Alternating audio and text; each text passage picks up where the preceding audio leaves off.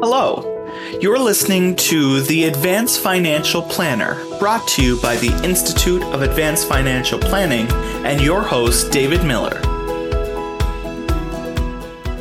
On today's episode, we will be interviewing Russell Todd on his history as a financial planner in Canada and what advanced financial planning means to him.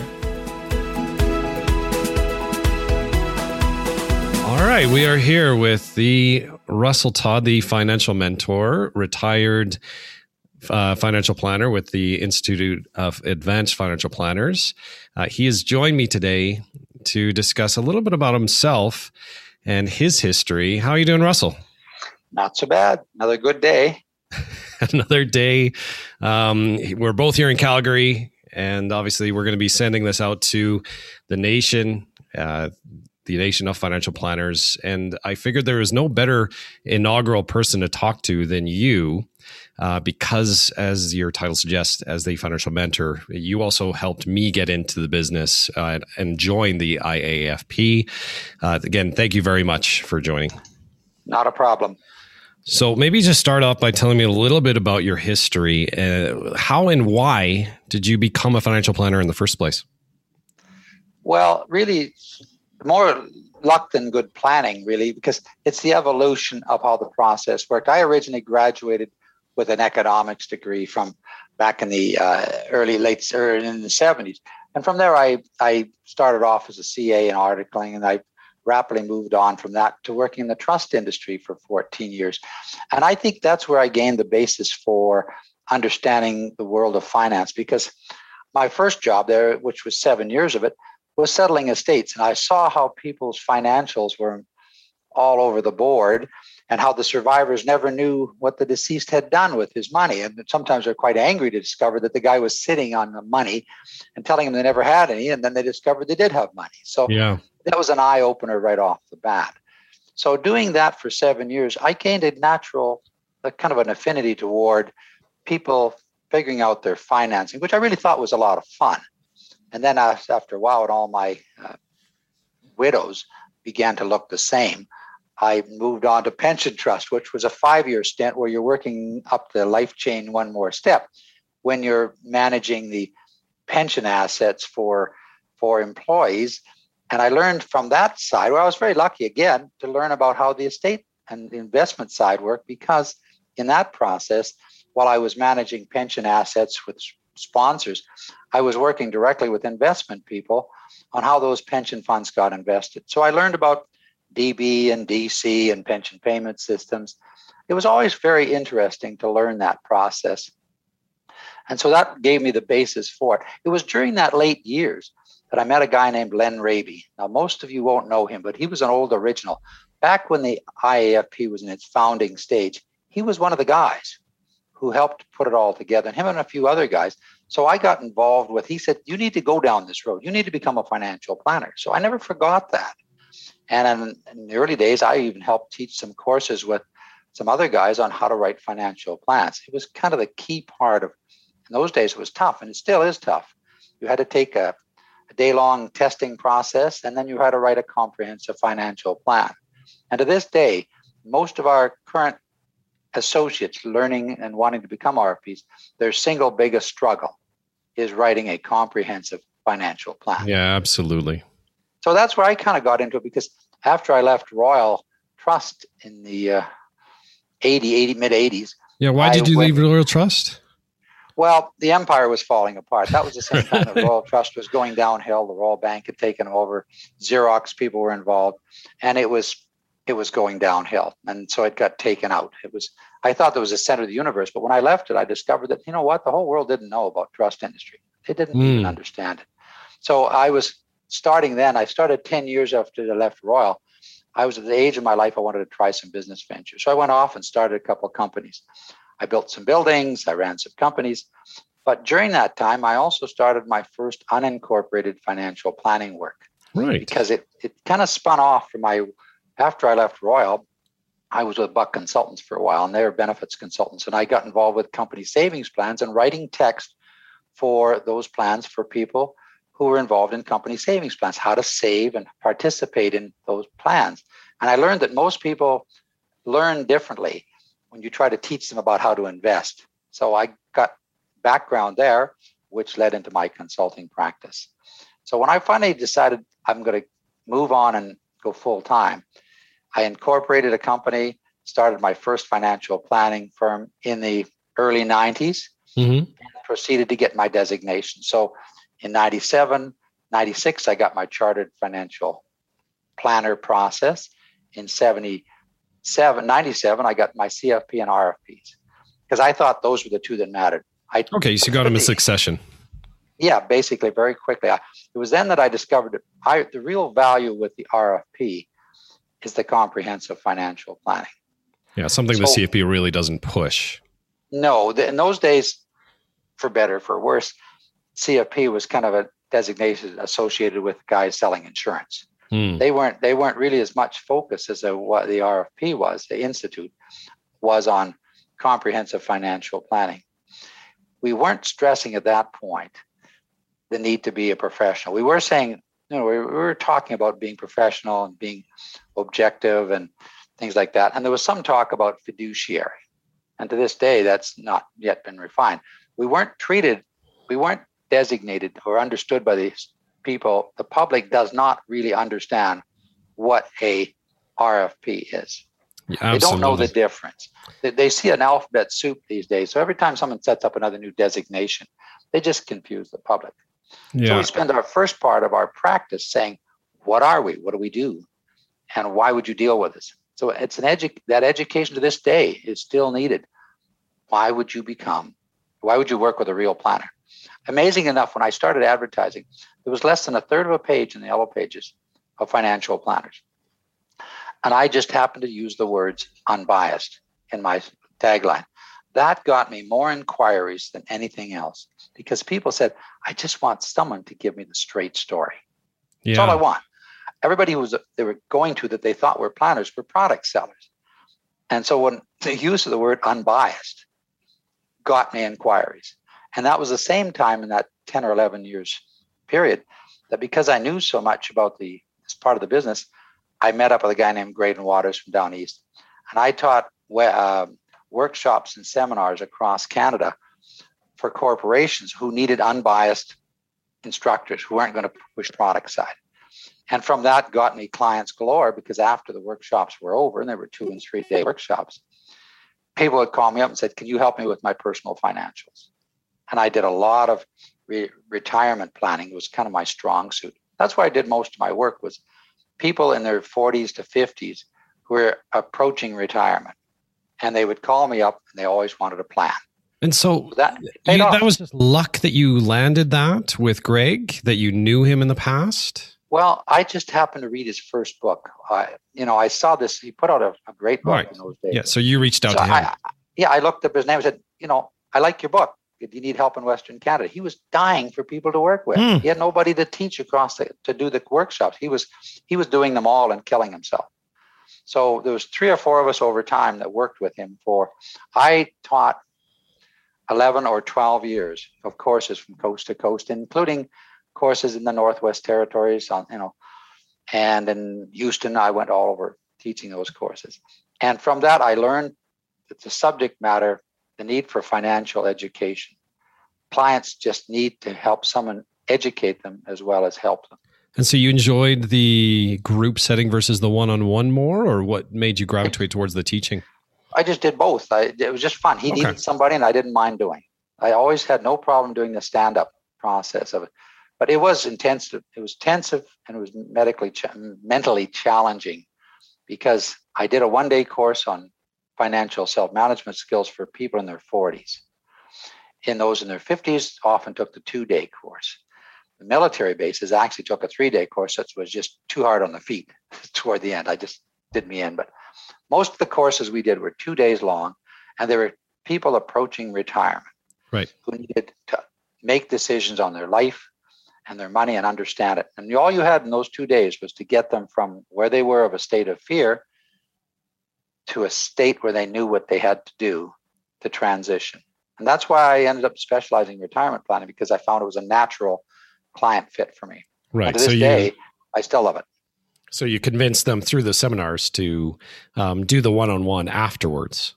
I never sought them out. They sought me out. I never ever approached them because that was part of their contract work. We could never offer services or products, but they always had my card, and they would call me up. They would find me on the internet, and they would say, "Could you help me?" So I was very careful to do it all that way. And as a result, I got many good clients over the years because I understood how pension plans really worked. And these were federal plans. These were plans in Ontario. I did a lot of work in Ontario. There was times I lived in Ontario for weeks on end, going from department to department on downsizings, right sizings, and regular courses. When corporations discovered that their employees wanted to take these courses, we had to limit the registration. But when I was keeping records, I taught more than 5,000 people on just this course. And that's 25 people at a time. So guess how many seminars and workshops we did. Incredible. A lot of corporations, when money got tight, they'd only buy a half-day special. So you give the quick and dirty, or downsizing to right sizings. But like when the mergers of wheat companies, grain companies, I would go across the country on pension conversions and downsizings and right sizings to get people to buy into whatever the company was trying to do, because they couldn't convince them otherwise. My job was to educate them so they can make good decisions. To this day, it's the fun part of my life doing that. And that's to this day why now I'm doing some webinars, just because I can do it. Right. Easy. And so obviously there's been a lot of twists and turns in your career from the early days in the pension and trust where you're learning about the industry, just trying to be an entrepreneur. What happened to those companies, by the way, just quickly? Which ones? My companies? How many did I have? I probably had 5 or 6 companies. So some failures in there, which I'd love to dive into a little bit. But what would you say the biggest thing is that helped you along in your career to be successful? I'd say the biggest success for you was the group pension seminars, and that's the thing you enjoyed the most? Helped along my career become successful, I think was mostly just letting know people that I was unbiased. Most of my clientele, I never advertised. Yeah, so it was Yellow Pages. You do Yellow, back when Yellow Pages were in. Now there's 10, if you still get a paper Yellow Page, you'd know there's 10 pages of people claiming to be financial planners, but they're not. Yeah. So I found that word of mouth, you did one good job for one client, he told another, and another told another. So all my advertising was very simple. I took basically a business card format, made it into a card that you could drop off at a law office or an accounting office or a legal firm, and they'd hand them out. It was never a problem of getting. The success part of it, become successful, was just being unbiased and willingness to help. Right. I found that you help somebody, they tell 12 friends. It's amazing how that works, right? Isn't it amazing how if you offer to work hard, you get some results? Yeah. Absolutely. And we touched a little bit on why you joined the IFP. It sounds like Len was one of the integral parts to you understanding what the IAFP was. And you obviously joined almost at the same time as doing your CFP. Why are you still active in the IAFP today, and why is it important to you? Well, I think that I chose the IFP as my primary designation degree because of their high standards, the advanced financial planning process, the unbiased approach, the being comprehensive planning. To this day, that's important to me. I always say that the RFP means, in my words, real financial planner. But I get that some of our planners are both, compensated for the work they do, and some take fee-based. It's your personal preference. I chose to go down the fee plan. But I think that even though we're a small group, we have a high standard, and we represent what the industry is and should be, professional planners. That's why, to me, that's the number one reason why I stay active on them today. Even though I'm retired as a planner from the full status, that's why I chose to mentor others, because there's not enough real financial planners on the street. Yeah, I met you and you were already retired, right? You that was my first retirement. Yeah, and we met in a little coffee shop after Tim Font, who sadly passed away from last year, I think it was. Yeah, we met because of him, and you convinced me to join right away, and I haven't looked back. So I really appreciate that. Maybe take me through a day in the life of a retired financial planner. What are you up to today, other than maybe golfing quite a bit?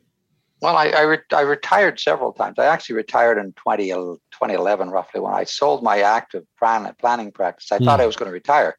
So I sold it to the Doherty Bryant guys. Right. And I decided I really didn't want to retire. So I brought another company back off the shelf, and I did another 5 or 6 years of wealth management oversight and mentoring clients and people. And then I wound that company up 2-3 years ago, and I wound up another company on the projects I had. So what do I do as a retired financial planner? Unfortunately, it's like organized crime. You never quite get out of it. They drag you back in. Well, I'm dragging you back in right here. I talked to you 10 years ago. So-and-so says you should help me. So what I'm doing now is a subtle difference. I have a great amount of knowledge, and I provide some advice. But my primary role now is to take these calls, because I got Tim Font's website as I helped him passing away. And the website's still very good. So people will call me up, and I'll do a needs analysis on them and say, you know what, you need this kind of help. And then I will introduce them to financial planners, investment counselors, investment managers, estate lawyers, whoever I think there's a greatest need for. I don't really want to do the work anymore. Right. But I do want to help people meet the right kind of people. And my job is to know what investment counselors do, what the investment firms do, where's the economical advisor services around. And I just find that fun. So and you're staying unbiased, right? Yes, and that's my whole idea. I take no compensation from the firms I refer and make introductions to. My only fee is still a fee-based charge to clients to do the analysis and make the introductions. Because if you make a referral, they don't act on it. You make an introduction, you make sure something gets done. And I speak the language of the industry, so I know what words to say to the firms of what these clients really need. And I make sure that I only introduce them to more. My basic has always been the same. Give them at least 2 choices of firms and let them pick. And that drives some people crazy because they just want me to tell them what to do. Right. But that's not the way to go. Right. So I find that I right now got 3 or 4 projects on the go where I'm arranging investment counselor appointments, a guy who's transitioning from a business ownership situation who has to go somewhere. I've got a corporate executive that is going through life change and just needs to get straightened around and sent in the right direction. So set them on motion and have fun. There are countless people out there that just are looking for help, and they don't know where to turn to.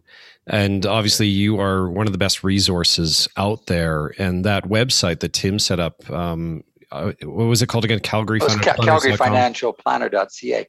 He had it absolutely right. The perfect words are what most people use when searching for a planner. Financial Planner Calgary. And in every city, it's the same way. You just find those URLs.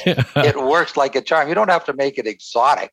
It's self-explanatory. He had the essence of the whole thing. And I met him years ago when he left TE and he was working with Doherty and Bryant. And I mentored him a bit in the last parts of his life and helped his wife, take care of cleaning up some of his business affairs. And I thought that was something I could do for them. Yeah. And so that's keeping you busy. Yeah. And I'm trying to wind this down now again because I've realized as good as that is, I think I need to pass that website on to someone else who's more active, because now I'm making more referrals and everybody that I'm making referrals to is backed up on workload. Everybody's in the same boat, but I don't really want to work more than 3 days a week, and I don't want to work that much, but I do like to continue mentoring. And I do think that the industry is a hoot to be around. Yeah. And it's fun to watch the growth of the professional planning movement. And that's one of the keys I want to stress on right now is you're finding it to be very difficult to refer to unbiased advisors in Calgary because they're too busy. Yeah, everybody's got to say. I tell everybody don't expect that these people are going to address your problem tomorrow. They may be stacked up on 3 or 4 projects. And to be fair, you've got to do your part first. You've got to provide the information they need so they can get on with it. But the onus is on them as well. But the problems didn't come out overnight. And the hard part in planning is to be both you've got to make advice that's actionable. Mm-hmm. You've got to know what your niche is, and you've got to know that, sure, you've got to give choices, but no use giving advice that you know that clients are not capable of doing. And that's behavioral finance stuff. Yeah, so absolutely. You kind of got to say, give them one or two things they can achieve this year, and then be their coach and mentor for the next two things. And over time, solve their problems. Clients need ongoing relationships. And that's what I think a professional planner can best do. Recognize that you've got to give them actionable work today, starting from your knowledge. They don't want your knowledge. They want your insight. You take that insight. You can turn that insight to an action plan that they can work on. And this is great advice, Russell. One person can only, your mind can only cope with three things at once? Yeah. So don't give them 5 choices. Give them 3, one short-term, one midterm, one long-term goal, and help them get them done. And you've got a friend for life. Yeah. So what would the best advice for new planners coming up who are maybe just entering the industry? I know the IFP, we do the student competition, for example. If you're talking to them, what is your best advice for them to start the entrepreneurial trip? Where would you send them? What would you do? I think if one's starting out, they've got to think about it before they start. Most of them try to hit the street running because they're emotionally wired, but they have to think about, what do they really want to do? And then, are they best off being an entrepreneur, or should they join another firm that's already in play? Should they cut their teeth and learn by working with somebody else? And everybody has to make that choice. Not everybody should be an entrepreneur because it's not for everyone. But there's so many planning firms looking for help. If you can find a firm that's like-minded to your goals and objectives, join them, work with them. And, you might find out that you're just moving into a firm and that guy wants to retire too, and you'll end up owning that firm without having to build it again. Do you buy a working model or do you build? Okay. It's harder to build from scratch. It's easier to work for somebody. But know what your niche is, know what you want to do, and go work for a firm like that. That's the hard part. That's why I say anybody who's getting ready to get in the business, interview as many firms as you can, but interview them with the thought of, are they aligned with what I want to do? Yeah. So as a person who started 5 different businesses, you're not telling these students coming right out of school to jump into the water, but to actually get with a firm who has the experience to build up your experience, because obviously you need work experience to even get your CFP, for example. Yes. Yes, absolutely. And that way you can leverage their knowledge. Some people want to work on their own. I mean, that's their natural bias. But I said, you won't make a ton of money right off the bat. But if you need to make regular cash flow, then you're better off being an employee and learning from somebody who actually knows something. If you want to understand how to build a practice, it's an old book, George Hartman's book that he brought out in the 90s or whatever, called Blunder, Wonder, Thunder. That's basically a practice management design book. 101, and nobody ever reads it. Right. Classic. Well, we'll sure to be putting a link into the show notes here, but from a planning perspective, maybe one idea that I just thought of is you're really good at referring clients to prospective investment firms because you know what these investment firms are like. Are you referring planners or paraplanners to investment firms or retirement planning firms as well? I have been, yes. One of my last mentored students went with a big firm that was desperate to get someone on staff, and it worked out very well for that person. And after being, contract consulting, or contract worker for one of the major banks, now she has a nice career where she's drowning in planning work and loves it. Now you're tired and you're trying to get out of this, but if somebody wants to reach out to you and take up your time to try and find a position, as I just alluded to, sure. Are you willing to talk to these prospective planners? Yes, absolutely. I had an inquiry last week from some of the principals behind a big modeling software firm saying, we got some guy in BC who needs help getting started. Would you talk to him, even though he's not an RFP? And I said, sure. And I did the guy down in Eastern Canada 2 weeks ago the same way. They just wanted to know, what can I shed light on? And that's what I think part of the fun being a mentor is. I've got 30 years of history in all kinds of industries. Yeah. I may not have all the answers, but at least I can say you should look at this and that. Just give them something to think about. Absolutely. Great advice there, Russell. Anything else you'd like to bring up? I think the hard part in our business is we all tend to rush to solutions. I tell people in planning the best way to work is listen. Listen to what the client or your prospective client is asking about. Find out where they're coming from. The more you hear what they're looking for, the better you can help them, because that helps right up front decide, are they my kind of client? If you listen, you can say, no, they're not my kind of client, but at least you'll win brownie points by saying, I can't help you, but here's someone who can, and send them on their way and keep working toward working with clients. Because if you're going to do this on your own or even with a firm, everything in this business to be successful and to make money, you got to charge for the service you provide. That's your value add. So you don't give away the solution until you know what the case is.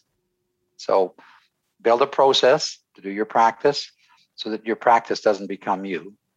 So that you can have a balance in your own life. You have to learn when to say no, and you don't take client calls after 7 p.m. If you act like a professional, you act like a professional, you'll be treated as a professional, and then you can charge professional fees. Too many beginners start out way too low on pricing, right? And they underperform on their own practice. Yeah, we undervalue ourselves. Treat it as a business. It's the old E-Myth books and all those basics. It's true. Build a process, build a practice, and they will come. It really is true. Well, I love this advice there, Russell. I want to thank you for your time today. Thank you for your service to the IFP. Thank you for helping me along my career. You've been wonderful, Russell. All the best for you in the future in the retirement. This next phase of your life, what's next do you see? Well, I'm going to keep golfing in the summer, skiing in the winter, hanging out with grandkids, doing photography, yard work. Whatever catches my fancy, I just bounce along. I'd like to ski the rest of my life.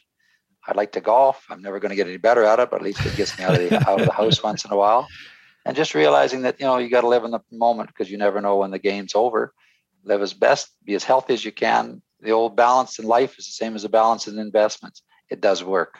That's great. That's what I hope. I hope for everybody that, they consider mentoring others. If you get mentored, mentor someone else. Pass it along and build a practice. Build an industry, because we have such a need for good professional planners and support staff. It's a great business we're in. All right. Well, thank you very much, Russell. We're going to leave it there. Okay. Take care. All right. This episode was brought to you by the Institute of Advanced Financial Planners, home of the most respected planners in Canada, and your host, David Miller. Thank you for listening. For more information about the IFP, becoming a registered financial planner, or how to take your financial planning practice to the next level, please visit www.iafp.ca. Don't miss another episode. Remember to turn notifications on when you subscribe to our channel, wherever you listen to podcasts.